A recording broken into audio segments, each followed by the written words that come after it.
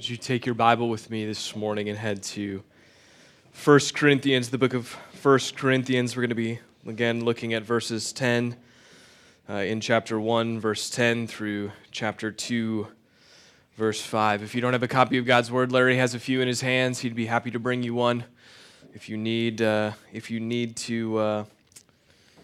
have one in front of you. I would highly recommend seeing these words that come to us through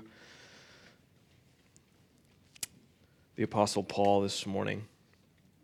1 Corinthians chapter 1, beginning in verse 10, we'll read through chapter 2, verse 5. I appeal to you, brothers, by the name of our Lord Jesus Christ, that all of you agree, and that there be no divisions among you, but that you be united in the same mind and the same judgment. For it has been reported to me by Chloe's people that there is quarreling among you, my brothers. What I mean is that each one of you says, I follow Paul, or I follow Apollos, or I follow Cephas, or I follow Christ. Is Christ divided? Was Paul crucified for you, or were you baptized into the name of Paul? I thank God that I baptized none of you except Crispus and Gaius, so that no one may say that you are baptized in my name. I did baptize also the household of Stephanas. Beyond that, I do not know whether I baptized anyone else. For Christ did not send me to baptize, but to preach the gospel, and not with eloquent words of wisdom, lest the cross be emptied of its power. For the word of cross is folly to those who are perishing, but to us who are being saved it is the power of God. For it is written, I will destroy the wisdom of the wise, and the discernment of the discerning I will thwart. Where is the one who is wise? Where is the scribe? Where is the debater of this age? Has not God made foolish the wisdom of the world? For since in the wisdom of God the world did not know God through wisdom, it pleased God through the folly of what we preach to save those who believe. For Jews demanded signs and Greeks seek wisdom, but we preach Christ crucified, a stumbling block to the Jews and a folly to the Gentiles. But to those who are called, both Jews and Greeks, Christ, the power of God and the wisdom of God. For the foolishness of God is wiser than men, and the weakness of God is stronger than men. For consider your calling, brothers. Not many of you were wise according to worldly standards. Not many of you were powerful. Not many of you were of noble birth. But God chose what is foolish in the world to shame the strong. God chose what is weak in the world to shame the strong. God chose what is low and despised in the world, even things that are not, to bring to nothing things that are, so that no human being might boast in the presence of God. And because of him, you are in Christ Jesus, who became to us wisdom from God, righteousness and sanctification and redemption, so that, as it is written, let the one who boasts boast in the Lord. And when I, when I came to you, brothers, did not come proclaiming to you the testimony of God with lofty speech or wisdom, for I decided to know nothing among you except Jesus Christ and him crucified. And I was with you in weakness and in fear and much trembling. And my speech and my message were not in plausible words of wisdom, but in demonstrations of the Spirit and of power, so that your faith might not rest in the wisdom of men, but in the power of God. This is the last week we'll spend in this text, in these verses. This has quickly become my favorite Christmas text.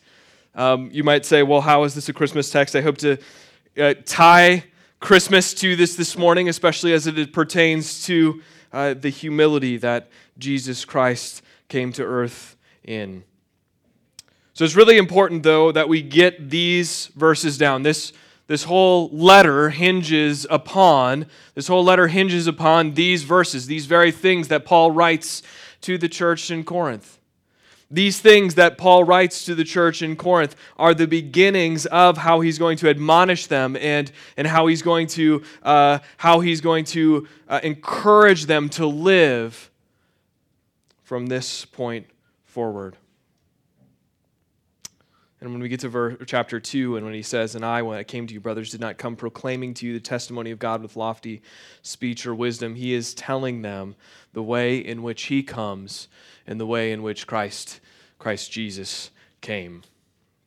So we've considered in this text so far, we've considered a handful of things. We've considered especially the unity that Paul commands as it pertains to the Corinthian church. And the understanding that earlier in this text, especially in verse 10, when he commands them to be united and to have no divisions among them, he is giving them an argument that the gospel is of first importance, that the gospel is primary, that there is nothing else that they should put in first place in their lives as a church than the gospel. And then he begins talking about the difficulty of the gospel and that no one can be saved outside of the truth of the gospel, and that it cannot be reasoned or logicked out according to worldly wisdom, but it is a appeal that comes directly from the wisdom of God. This is what we keyed on last week when we saw that the gospel is foolishness if you apply worldly wisdom. And so when we get to this text this morning, we see very clearly a continued appeal in the way, again, that Paul approaches the church in Corinth. It's interesting when we come to these texts, we seek to expose the meaning. I don't know if you've heard this term. It's expository preaching. We want to be a people who come to the text and read out of it what we see that's in it. We don't want to read into it our own biases or preconceived notions. We don't want to come to the text and begin to put our experiences or overlay our own worldly understandings onto it. We want it to speak to us. But the great irony in doing something like that is coming to a text, is seeing that while we seek to expose the original meaning and the authorial intent that lies behind it, what it winds up doing is exposing us. And that's what this text does this morning for us. It exposes us. It exposes three incredibly important things that we tend to rely on in our day-to-day rather than trusting in God. Our family is doing an Advent activity that's centered around the family tree of Jesus. And so there's this picture that we get these little cards and we put them up on the wall, and it makes a picture of a tree, and then it highlights the lives of individuals in the Old Testament that are part of Jesus' family tree. And it's fun to do. There's a scripture that we read and then a little paragraph with an explanation of how this person went about trusting the Lord, and then finally some questions to ask our kids, and they're able then to respond. But this week there were a handful of people that we got to over the course of the week, but this week we talked one night about Jacob. And it became very clear just how much of Jesus' family tree exemplify exactly what Paul is writing here to the church in Corinth. Jacob was the second twin. He was a twin, but he came out second. And so all his earthly inheritance was literally nothing. Esau came first. But Jacob winds up getting the inheritance and being renamed Israel, and he becomes the father of the men who will become the 12 tribes of Israel. Jacob went from nothing because of his birth order to being a pivotal figure in the history of God's people. God chose what is low and despised, even things that are not, to bring to nothing things that are. That is a summary statement of the life of Jacob. Or we thought about the book of Ruth earlier this year, and we saw a Moabite widow, someone who fell outside of God's people, who was born outside of God's people. But she trusted the Lord, and she became an integral part of the family tree of Jesus. She had no rights, she had no resources, and she had no prospects, but she followed her mother-in-law Naomi back to her land and to her people. And her direct line would ultimately lead to David. When we think about David in the Old Testament, the youngest of many sons of Jesse, who didn't even get a call in from the field when Samuel came to anoint the next king of Israel. Surely it couldn't be him. Surely the wisdom of the world, surely the power of the world, surely the birth order and the family of which David resided was not good enough, but it was good enough for God. And so when we consider this big chunk of text in 1 Corinthians chapter 1 and bleeding over into chapter 2, Paul just lays it out. Verse 26, again, We've even titled our sermon series this, Consider Your Calling. And Paul will appeal to this, although not directly, Paul will appeal to this as we move throughout the rest of this letter. Consider your calling. Consider that which you came about. I'm not in a vocational sense. When we think about calling, we oftentimes think, well, that's my vocation. That's my job. That's what I'm good at. That's what I'm capable of. But what Paul wants to do here is draw this clear distinction between what it means to be capable of something and what it means to be called to something. Because if we are to do what this text says, I'm way ahead of myself already this morning, but if we're to do what this text says and rely on our earthly wisdom, if we're to rely on our power or authority that's granted to us in this earthly realm, if we are to go to a place where we think that it is because of where we were born in America, or because we're the family that we were born into, or because of anything that came to us as a result of birth, if we are to think of any of those things put us in a position where we became more lovely to a holy God, then we are totally off base. And God says, Paul says to us, under the inspiration of the Spirit, Paul says to us, consider your calling. Not many of you are wise. Not many of you were powerful. Not many of you were of noble birth.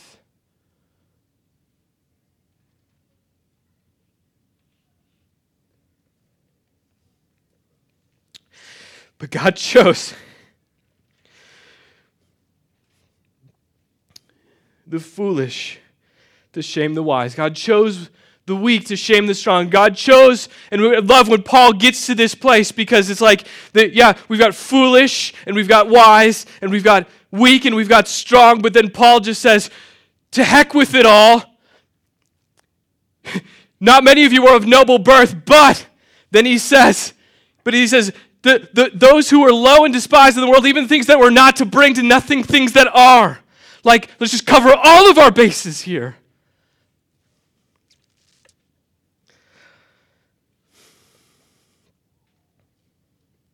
Consider your calling. Now again, not vocational, but consider when the gospel took hold of you and your eternal trajectory changed. Not just when you hear the gospel proclaimed with your ears, but when you believe the gospel in your heart. And I think this is such an important thing for Paul to say in verse 26. Don't consider your capabilities. Consider your calling. Because it came to you at a time when you were subscribing to a way of thinking that would have allowed you to never draw this conclusion. The conclusion that Jesus is the Christ. And the only way to get to God is through Him. You were living a life that would have never allowed you to experience transformation. Consider your calling. Consider how your heart changed and how it is continually being changed. And then in verse 26 again, after he says, consider your calling, he says it very clearly. Not many of you were wise, according to worldly standards. Not many of you were powerful. Not many of you were of noble birth. And Paul argues here that you can't know God through the wisdom of the world. What the world calls wisdom. Not many of you are wise.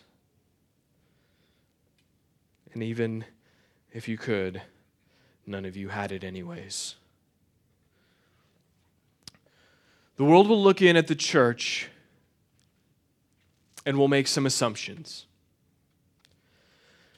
They say, wow, look at all of those people gathering together doing that thing. And now, culturally accepted or not, the world will look in, and what they will not say is, look at all of those wise people gathering together to worship an invisible God. And again, the utter foolishness of the gospel prevents that every time. It is because of the gospel's power that we were drawn into fellowship of the local church. Now, certainly people on the outside, again, because of cultural acceptance, will look in and say, there are some residual benefits to the gospel that look pretty neat to us. And we like to apply some of those principles into our lives. The gospel has these residual benefits. We call this common grace. An easy thing that the world thinks is cool and a thing that we talk about frequently is community. The world loves the word community. All the time. And we can get behind that, the world says. Of course, we love to be of that, and we love to care for other people and exist together. But friends, as the Buffalo City Church, and as those who subscribe to and think about our understanding frequently of what community is, we as a people must understand first and foremost that community is a gospel result and can only be in its truest form a result of the gospel taking hold not to an individual but to a group of people. The world likes community as that residual benefit, but they can manufacture it for a while. But the luster of it wears off, the shine wears off. No longer is it something that they can get excited about over time, because the actual difficulties of life and being present with others through those difficulties will cause drift. But there is no community without the gospel. And let me back up because I'm going to defend that statement. There simply isn't community without the gospel. There are cheap imitations, but if you're here this morning and you're drifting in and out, it's because the understanding of community that you have isn't rooted in the gospel. What does this mean? Our earthly relationships are designed to reflect our relationship with God. God created us for a purpose. God created us to have communion with Him.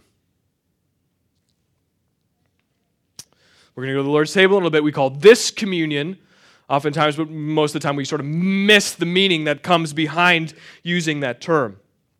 This is an expression of the event that took place, broken body, shed blood on our behalf so that we could have right relationship with God restored and communion with God restored. Communion isn't the bread and the juice. Communion is what was restored because of what this represents. So our earthly relationships are designed to reflect that relationship with God. And God created us, again, for communion with Him. And obviously those words, communion and community, are related. Communion is the cultivation of intimacy between individuals. God walked with Adam and Eve in the garden and communed with them. Sin broke that communion. Jesus restored it by dealing with our sin problem and guaranteed that perfect communion with God would happen again in new creation by defeating death in the resurrection. And so the gospel then is the grounds for community and can be the only true expression of community because it is a reflection of our relationship with God.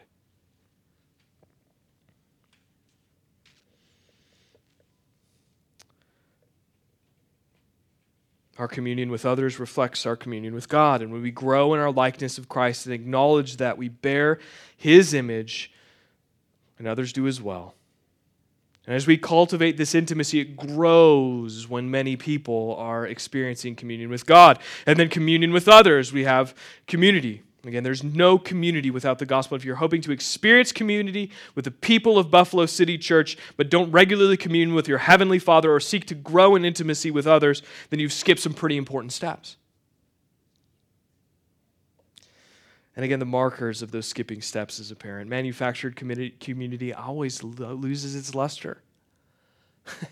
It always becomes a drag because people are people.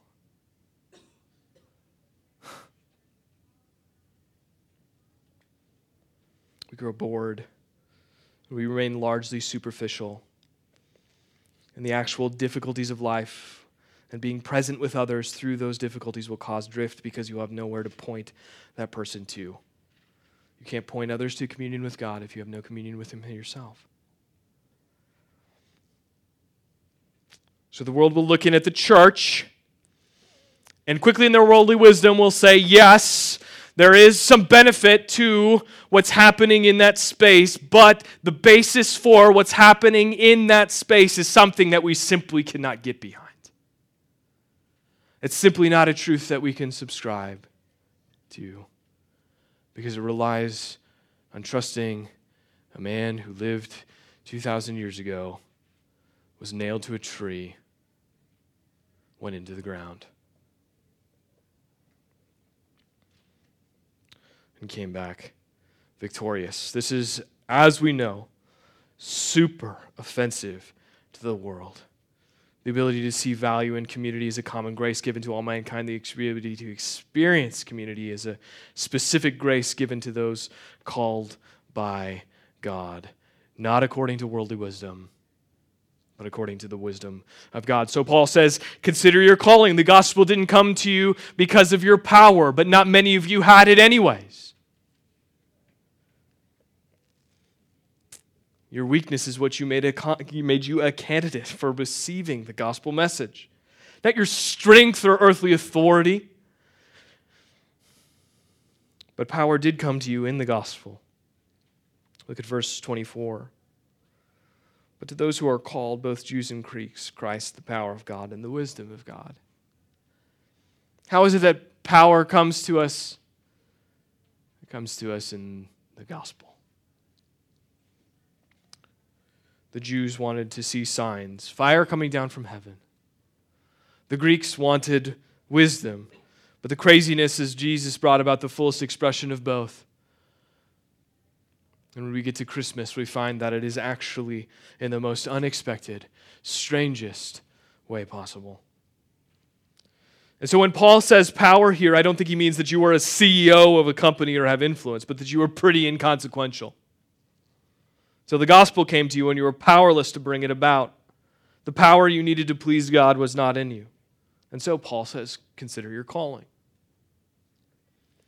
The gospel didn't come to you because of your family. Now, many of us grew up or had the great benefit of growing up in a house that professed Christ, where you heard the gospel regularly. Some of you in this room didn't. Your family didn't save you. God did not look at you and think to himself, that person was born into something really great. John sums it up like this. He says in John 1, 12 and 13, he says, but to all who did receive him, who believed in his name, he gave the right to become children of God, who were born not of blood, nor of the will of man, nor of the will of the flesh, but of God. And so bloodlines didn't save us. Bloodlines don't save you. God is the one who saves, and him alone. Charles Hodge, a commentator and expositor, writes this. He says, human distinctions are insignificant and inefficacious in the sight of God, who is sovereign in the distribution of grace. And this is the part that is incredible. God chose foolish. God chose weak. God chose low and despised things. God chose things to display his wisdom, his might, his power, his glory. God didn't choose you because you're you. God chose you because he's God. And because he's God and he has chosen you, you now have the wisdom of God. You now have the power of God. And you are now part of the family of God, have been adopted therein, and it all came to you in the gospel. Paul tells the Corinthians in the next letter that he'll write to them that we have recorded, he will tell them that you have this treasure in jars of clay. If there is treasure and it is in a jar of clay, it makes no sense at all to look at that treasure and then to exalt the container. Husbands, if you give your wives a piece of jewelry, she will open up the box and she will say, wow, this is a wonderful box. She will not say that. She will say, thank you for the necklace or the ring or the whatever piece of jewelry that's contained. We have this treasure in jars of clay.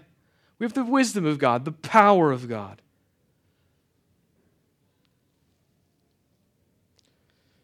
We've been adopted into the family of God. So, do you consider yourself wise?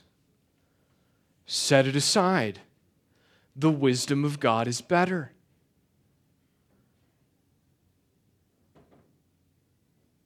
Do you consider yourself powerful? Set it aside. The power of God is better. Do you consider yourself to have a great family? Set it aside. The family of God is better. And these are better, and they are yours in Christ. And this is that so that no human being might boast in the presence of God. So what happens then to boasting? It is excluded because you are not saved because of your wisdom or your strength or because of your family or your birth, but by God alone. And this should humble us and it should bring us great joy because it is not based on the performance that you are able to conjure throughout the course of your week and your day-to-day. You will make mistakes. You will break down. Your body will decay. You will not be able to accomplish basic tasks. Your mind will be absent from your family, from your home. You will not be able to perform in the way that is able to conjure what only God can bring about through the truth of the gospel.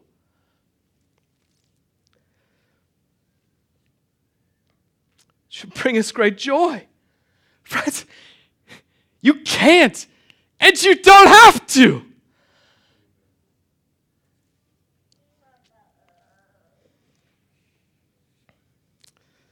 Why? Look at verse 30.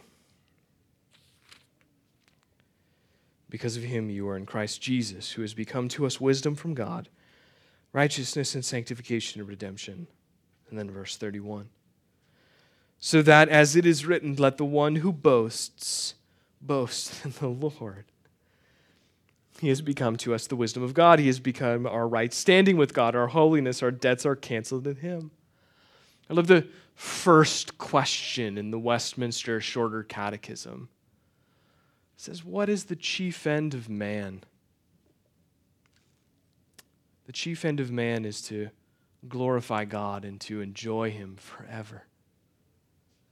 How do we glorify God? We do it by recognizing that we have nothing to boast in but him. How do we enjoy him forever? By recognizing that we have nothing to boast in but in him. If we want to use 2018 language, we would say humanity's primary purpose is to glorify God and to enjoy him forever. This is why you and I were created, for that communion with God that comes about because of his work. No other reason, not to do big things, but to show God as the doer of the biggest things. The biggest thing is that he plucked you right out of your hell-bound, headlong trajectory and made you his child. God created you to reflect his glory, not to pursue your own. But when we get caught up in pursuing God's glory, the reflective surface, the mirror that our life is supposed to be, when we get caught up in pursuing our own glory instead of God, that reflective surface is shattered into a million pieces. But in Christ, the ability to reflect God's glory is restored. And Paul is telling us how that God is going to make us able to reflect his glory because God removes our ability to boast. Because of salvation is his work, and he will take foolish and weak and low and despised things and make them his children, inheritors of eternal life through Jesus Christ. And so, friends, Christmas is the perfect time to think on these things. Wise, powerful, noble birth. How did it please God to send his son as a baby? Friends, the wisdom of the world comes with age. The wisdom of the world comes with experience. The wisdom of the world comes with time. Could a baby lying in a manger be an expression of the wisdom of God? Jesus came to earth not in dramatic or supernatural fashion. Sure, there were supernatural elements. There was a star, a virgin birth, heavenly host, but Jesus was born in a way that everyone else was. The pains of childbirth were not foreign to Mary.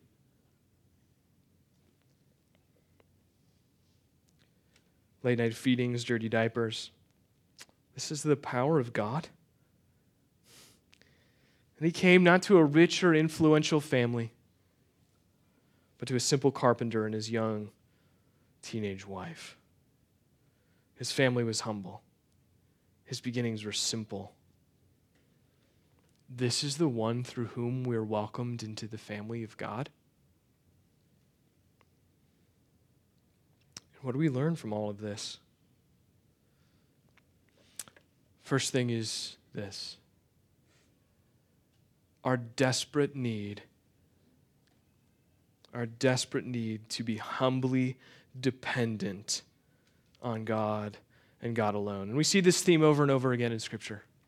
Over and over again. God is God, and our tendency to elevate our position to the position that only God can rightfully possess in our lives.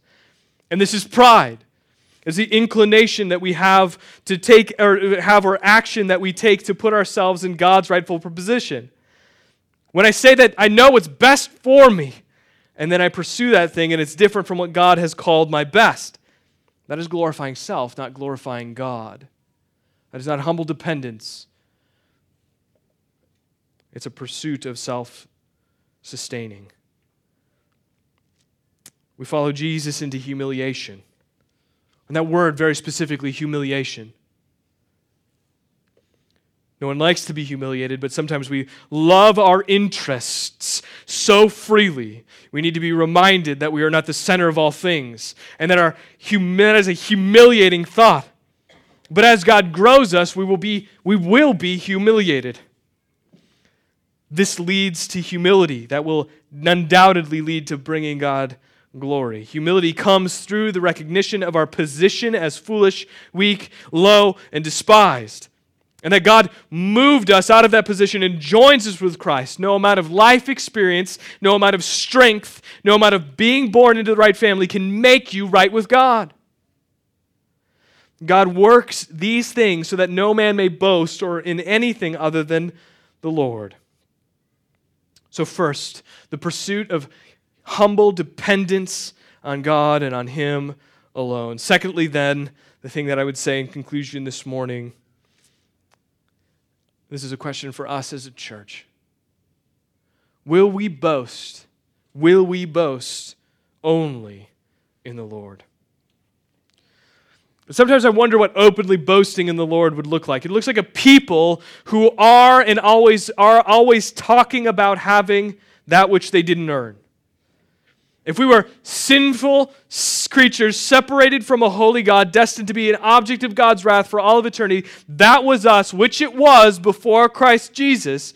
And if it was apparent that your wisdom couldn't get you out of that position, if it was apparent that your strength couldn't get you out of that position, it was apparent that your bloodlines couldn't get you out of that position, but God took you out of that position, would we talk about how wise we are? Would we talk about how powerful we are? Would we talk about the influence of our families? The answer is no, absolutely not. Openly boasting in the Lord is telling the world that all you have is in spite of you, not because of you. Your own flesh works to sabotage this incredible gift, but God won't allow for it. He sent His Holy Spirit to empower you and to seal you. So what are we boasting in Buffalo City Church as a church? What are we bragging on? Paul is talking to a church when he writes these words. They apply to us as individuals, but they're also intended to apply to us as believers. Let me say this personally. We've got some stuff to boast about. If we want to apply the wisdom of the world and the power of the world and the birth and all of those things that we were talking about, we've got some things to boast about.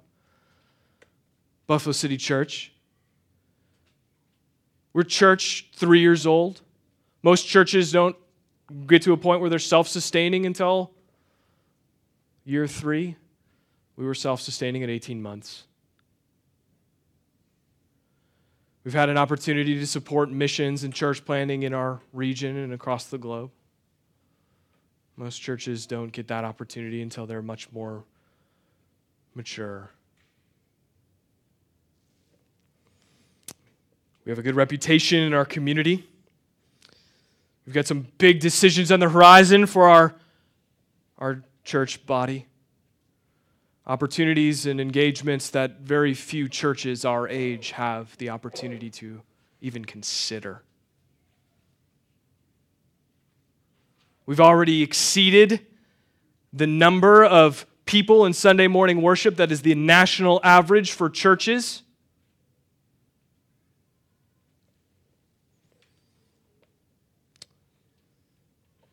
Many churches struggle to gain generational diversity. I think we've been able to grow in that area. Churches struggle to see meaningful discipleship happening. I think we've been able to grow in that area. Friends, my point is this.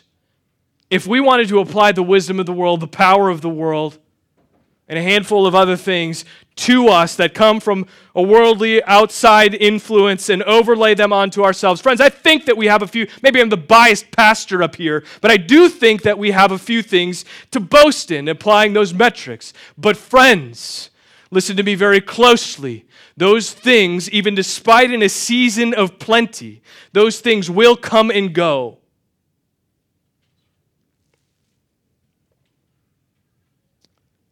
Will we boast in those things? Will we boast in our generosity or our budget or a good reputation or our diversity or attendance or spiritual growth or theological precision or our community or the number of kids that we have singing up front on a Sunday morning before Christmas? Friends, we must refuse to boast in those things. We must refuse to boast in those things. Because if we boast in those things, what we effectively do is elevate the gift above the giver. We effectively elevate the one who has given us and granted us things above him. We know the song, How Deep the Father's Love for Us. In the 5th verse, it goes like this. I will not boast in anything, no gifts, no power, no wisdom, but I will boast in Jesus Christ, his death and resurrection. And even as a church, Buffalo City Church, again, we may be, although we live in this YouTube generation where we can pull up mega churches and look at them, for our expression of the local church in Jamestown, North Dakota, we've experienced a season of plenty right out of the gate. There will be hard things that befall us. Friends, prepare your hearts this morning for difficulties. I'm not being pessimistic.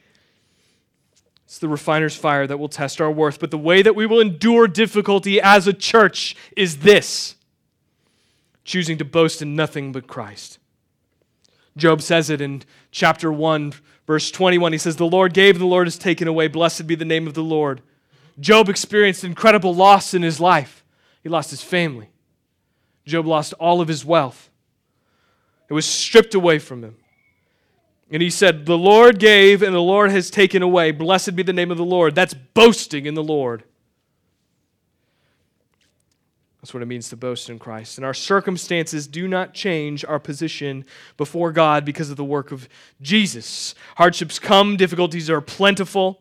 Sickness, disease, death, financial ruin may happen. And if we choose as a church to boast in temporary successes, we will lose our resolve toward faithfulness when those temporary successes wane. But all that we have is in Christ. All that we have in Christ is eternal, and it cannot be taken away. Will we boast in the Lord? Final thing I'll say this morning is this. Then we'll go to the Lord's table. Consider your calling. Consider what Paul writes in verse 26. Consider your calling. Consider how the gospel came to you and the response it demanded of you. This morning, consider your calling. Don't consider your capabilities. Consider what it means for you in your day-to-day. That you weren't wise, you weren't strong, you didn't have the necessary pedigree, but you were called out of darkness into light. When I mentioned at the outset that this is a text that sometimes when we sit down and seek to expose the meaning of a text, it winds up exposing us. This text exposed me in a dramatic way this week.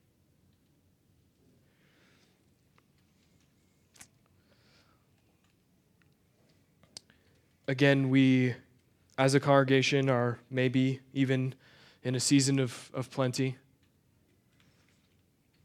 And we've seen a lot of things happen and a lot of growth happen in our body. But this text made it abundantly clear to me that this week that I'm a weak and frail man. That I am an individual who has very little to do with any of it.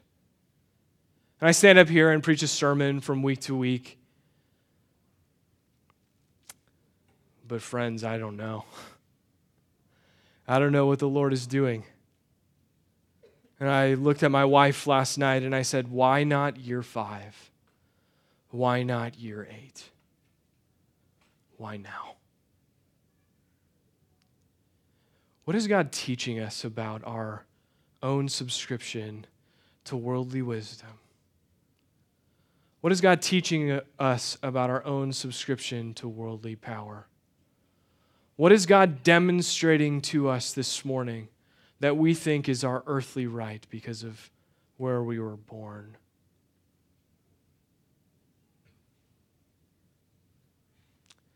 God wants to mature us and grow us through the things that come our way. But friends, we first have to acknowledge that we have nothing to boast in other than Jesus Christ.